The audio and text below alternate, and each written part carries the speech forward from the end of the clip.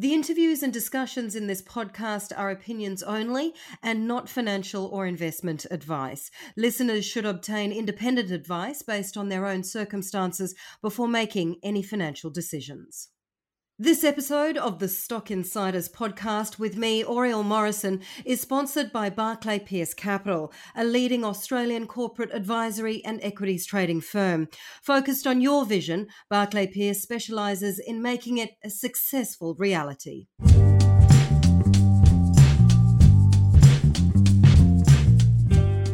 Hello and welcome to Stock Insiders with me, Oriel Morrison. Now, we're lucky enough to have with us once more on Stock Insiders Ting Fong from Airtasker. Now, for those of you who don't know Airtasker, I don't know whether there's many people out there who don't, but for those who don't, it is a platform that you can use as an individual or even a business to advertise that you've got a job, essentially, that needs doing. Tim, great to have you back with us. I don't know if there is anyone out there who hasn't heard of Airtasker. There might be one or two, but welcome. Thanks for having me. Now, we're hearing that you're going on searches for things like Starburst lollies and getting people to stand in line for passports. You're doing some pretty sort of out there stuff at the moment. For sure. I think Airtasker's, being used in really, really creative ways and really inspired ways, actually. We've seen people a lot when there are shortages of certain food types or foods going out of commission, whether it's Starburst in Australia or in the US. It was Choco Tacos that were going out of range.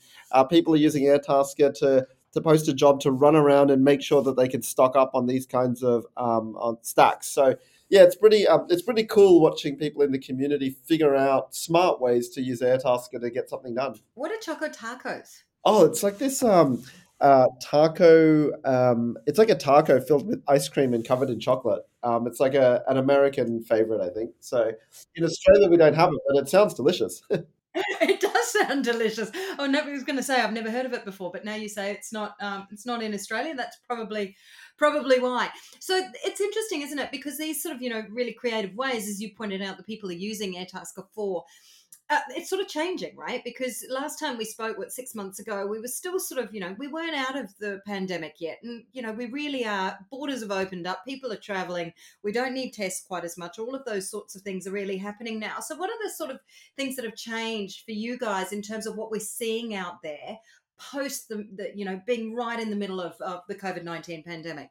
Well, I think that Airtasker, it's really become more apparent how much of like a community focus and a community marketplace focus we have versus some of the more like agency type models that are in like food delivery or ride sharing, where those are the platforms that sort of determine how you're going to use the platform. Here's the price, here's what we're going to do for you. Whereas Airtasker is very much a community where it's up to our customers to create the task and define the problem that needs to be solved. And it's up to the taskers to find a solution and pitch how they're going to get that job done. And I think one of the things that we see through this is that we're really empowering people to come up with creative ways to use our platform. So, before COVID, it was people using Airtasker for things primarily like domestic cleaning. That, of course, went down during lockdowns and bounced back quickly out of lockdowns. We saw more people using Airtasker for home IT services because many more people are now working from home versus working in an office. And so it's really up to the community to figure out how to use our platform. And that's why it's so awesome, because we get to watch how creative and inspired people are. One of the biggest changes that we've had, certainly over the last 6 months, has been higher interest rates, higher cost of living. There's a portion of the population that's really feeling the pain of those higher prices, whether it's putting fuel in the car or buying a lettuce. We've seen sort of inflation across the board. What sort of impact has that had on business? Are you tending to find that there is more people coming out there looking to supplement their income as a result of that? Well, it's so interesting, isn't it? I think over the prior 2 years or so, we've definitely seen, a nationwide labour shortage in Australia. We saw 600,000 people who are temporary visa holders leaving the country. We saw international students halve in Australia. And the impact of that was that there's been, severe labor shortage. And we felt that in terms of supply pressure increasing on Airtasker. So demand is growing faster than the number of workers that we have who are able to offer to do that work. As a result, we've seen that wages on Airtasker have gone up, and that's been a good thing because with the additional costs of living and inflation going up, people are looking for ways to be able to earn extra money. And Airtasker has presented a way for them to earn extra money, but also to be able to earn additional wages whilst we're going through this labor shortage period. We actually have a statistic that we share called the Airtasker Wage Price Index, which sort of tracks, how much people are earning as time goes on. And we've actually seen about a 50% increase in earnings on Airtasker over the past 3 years. So there's Wow. definitely been an increase there. I would say looking forward, there's a couple of different impacts. I think, first of all, it's going to be a really good thing, I think, for Australia to have more immigration and more supply of workers coming into the market. We generally see that that's going to increase job completions. It's going to result in better quality work, and it's going to result in more jobs getting done. So that's definitely a positive thing for us. I suppose one thing to think about is, does consumer confidence have an impact on the marketplace? In other words, when interest rates go up and people get a little bit more gun shy about spending money, will that have an impact on different sort of spending patterns? And on Airtasker, what we're seeing that's quite interesting is that most of the jobs on Airtasker, about 70% of them, are essential services. So we don't think that's going to have too much of an impact on our marketplace. It's interesting because it's not just the rising cost of living; it's also what's happening, sort of in the markets. And if you're an investor, you will have been watching this particularly closely, especially in recent times. You get an economic print, whether it's inflation or GDP or whatever it is, and the market swings Mm, wildly way, mm. depending on which one it is. You're sort of smack bang in the middle of this, of course, Tim, with Airtasker not just being on the markets, but also being in the tech sector in the markets. Um, Obviously, you're not a trader yourself. You're not a professional stockbroker or anything like that. But what are your thoughts on being involved, like being smack bang in the middle of the sell-off that we're seeing in the markets? Yeah, I think it's been very interesting because markets tend to be pretty indiscriminate when it comes to sort of applying, a news headline that says that inflation is going up and therefore interest rates are going up. What we've seen from the market is that people have been pretty indiscriminately selling down technology stocks and growth-based stocks that are pre-profit. And so, we've certainly been caught up in that. In that. But I think that from a business like operations perspective, you can't. First of all, it's not very helpful to look at the share price every day, whether it's going well or whether it's not going well. It's not helpful in either of those two directions. And the main thing that you can do is to really just focus on the fundamentals of the business and how you're adapting to the actual situation, which is what we spoke about just before. The market's going down is because of inflation, and that will have an impact on actual operational aspects of the business too. So you got to worry about those, not so much about the share price stuff. I think depending on which way you look at it, I think there was definitely some exuberance in 2020, 2021.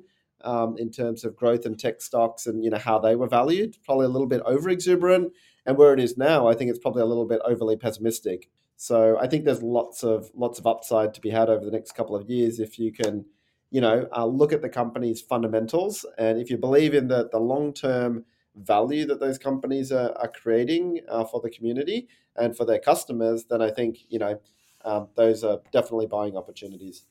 Now, let's talk about your operations at the moment and start off here where we are in Australia. Your Australian operations are now profitable. Congratulations, that's wonderful. You're pushing into new market segments. Talk to us about Australia. So our Australian marketplace is, still represents a very, very large portion of Airtasker's business. About 95% of our gross marketplace volume, like our total transaction value going through our marketplace, is in Australia. As a result of that, we call our Australian marketplace in the scaling phase.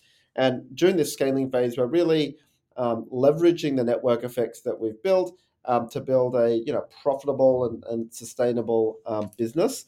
So in Australia, as mentioned, we were profitable. That was really good. Had a positive EBITDA of about $19 million, and that covers most of the head office costs of running our entire global operation. So Australia is really in that stage where we're leveraging what we've built, and we're starting to move up into higher and higher value segments. So where we started on Airtasker was very much in these sort of everyday type jobs, whether it's cleaning or gardening and things like that.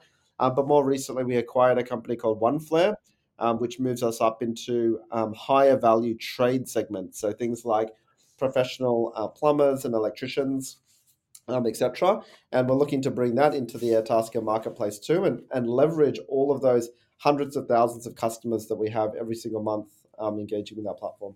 So, Tim, tell us about the One Flare acquisition and how that integration is going. So we acquired OneFlare back in May of this year, and there were three main reasons that we decided to acquire this company.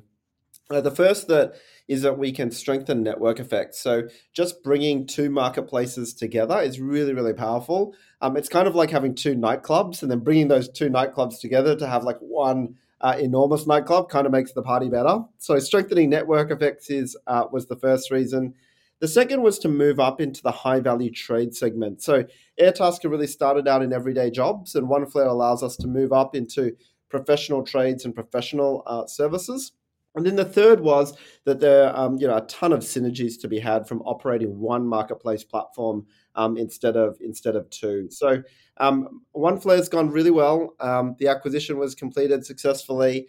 We had about 70 new people starting with Airtasker overnight. So that's definitely been fun to meet new people and bring them into the Airtasker family.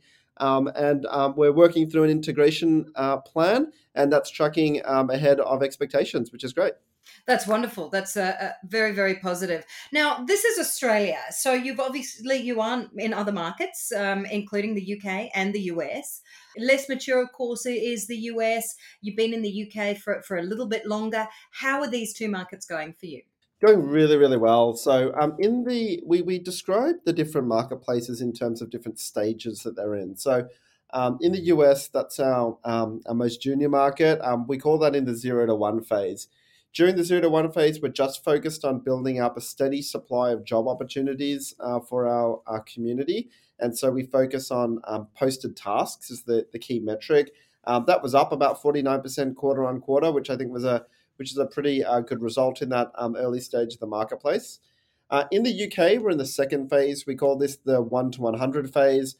We've built up a really engaged base of taskers and customers, and we're really balancing supply and demand to grow the marketplace.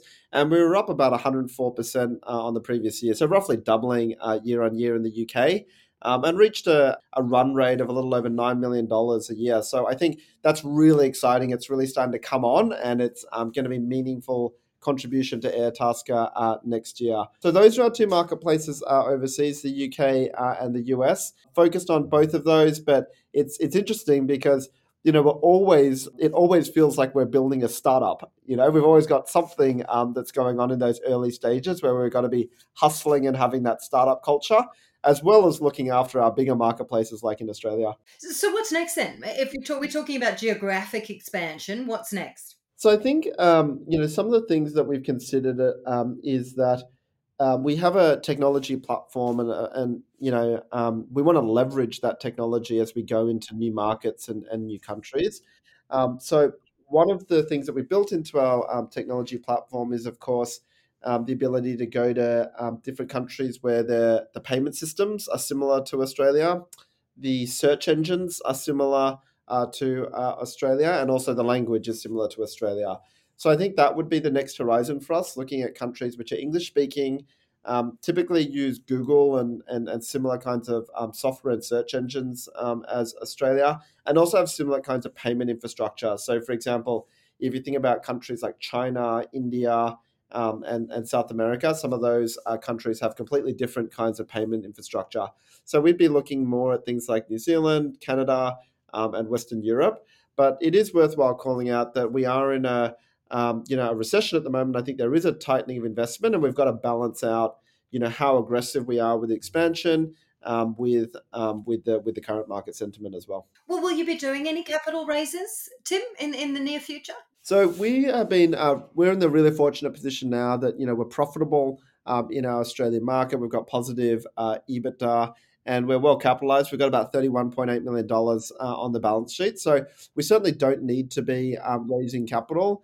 And right now, and of course it depends on what your perspective on the future is. But we would say that, we're pretty undervalued at the moment. And so we would perceive that the cost of capital is pretty high. And so we position ourselves so that we absolutely don't need to raise money for the foreseeable future. Okay. All right, Tim. So in terms of announcements, what can we expect over the next sort of 12 to 18 months? What should we be watching out for? Look, we've got our heads down and focused on our strategy, which is in Australia, working on leveraging network effects and building out Airtasker Pro, which is the how we're going to move into the high value trade segment. And then in the US and the UK, we're just absolutely keeping our heads down and focused on growing those countries and balancing growth and profitability as we go. Okay. Well, Tim, really look forward to watching you grow once again. Thank you so much for joining us today. Thanks so much for having me. And that's all we have time for this edition of Stock Insiders with me, Oriel Morrison. For all of our listeners today, thanks so much for joining us. Have a great day, everyone, and we'll catch you next time.